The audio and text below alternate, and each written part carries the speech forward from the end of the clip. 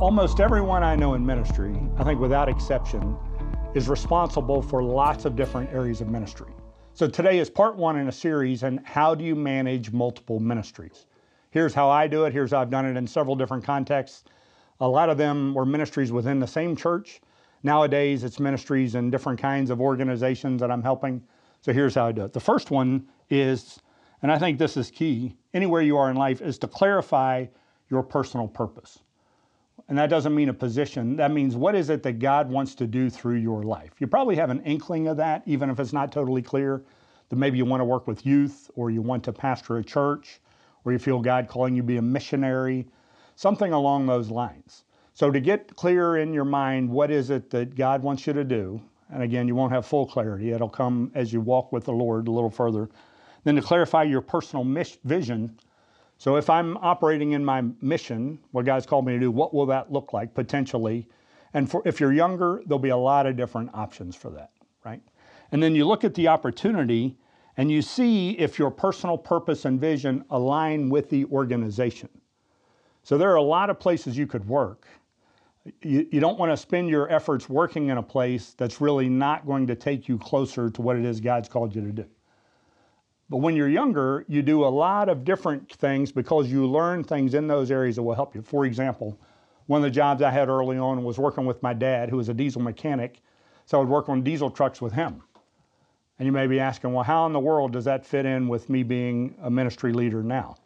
Well, a work ethic, right? You use that anywhere that you are.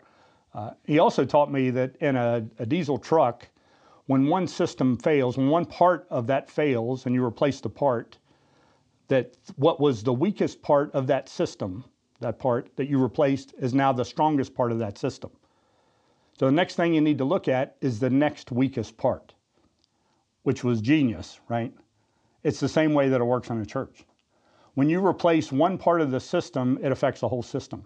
One change changes everything.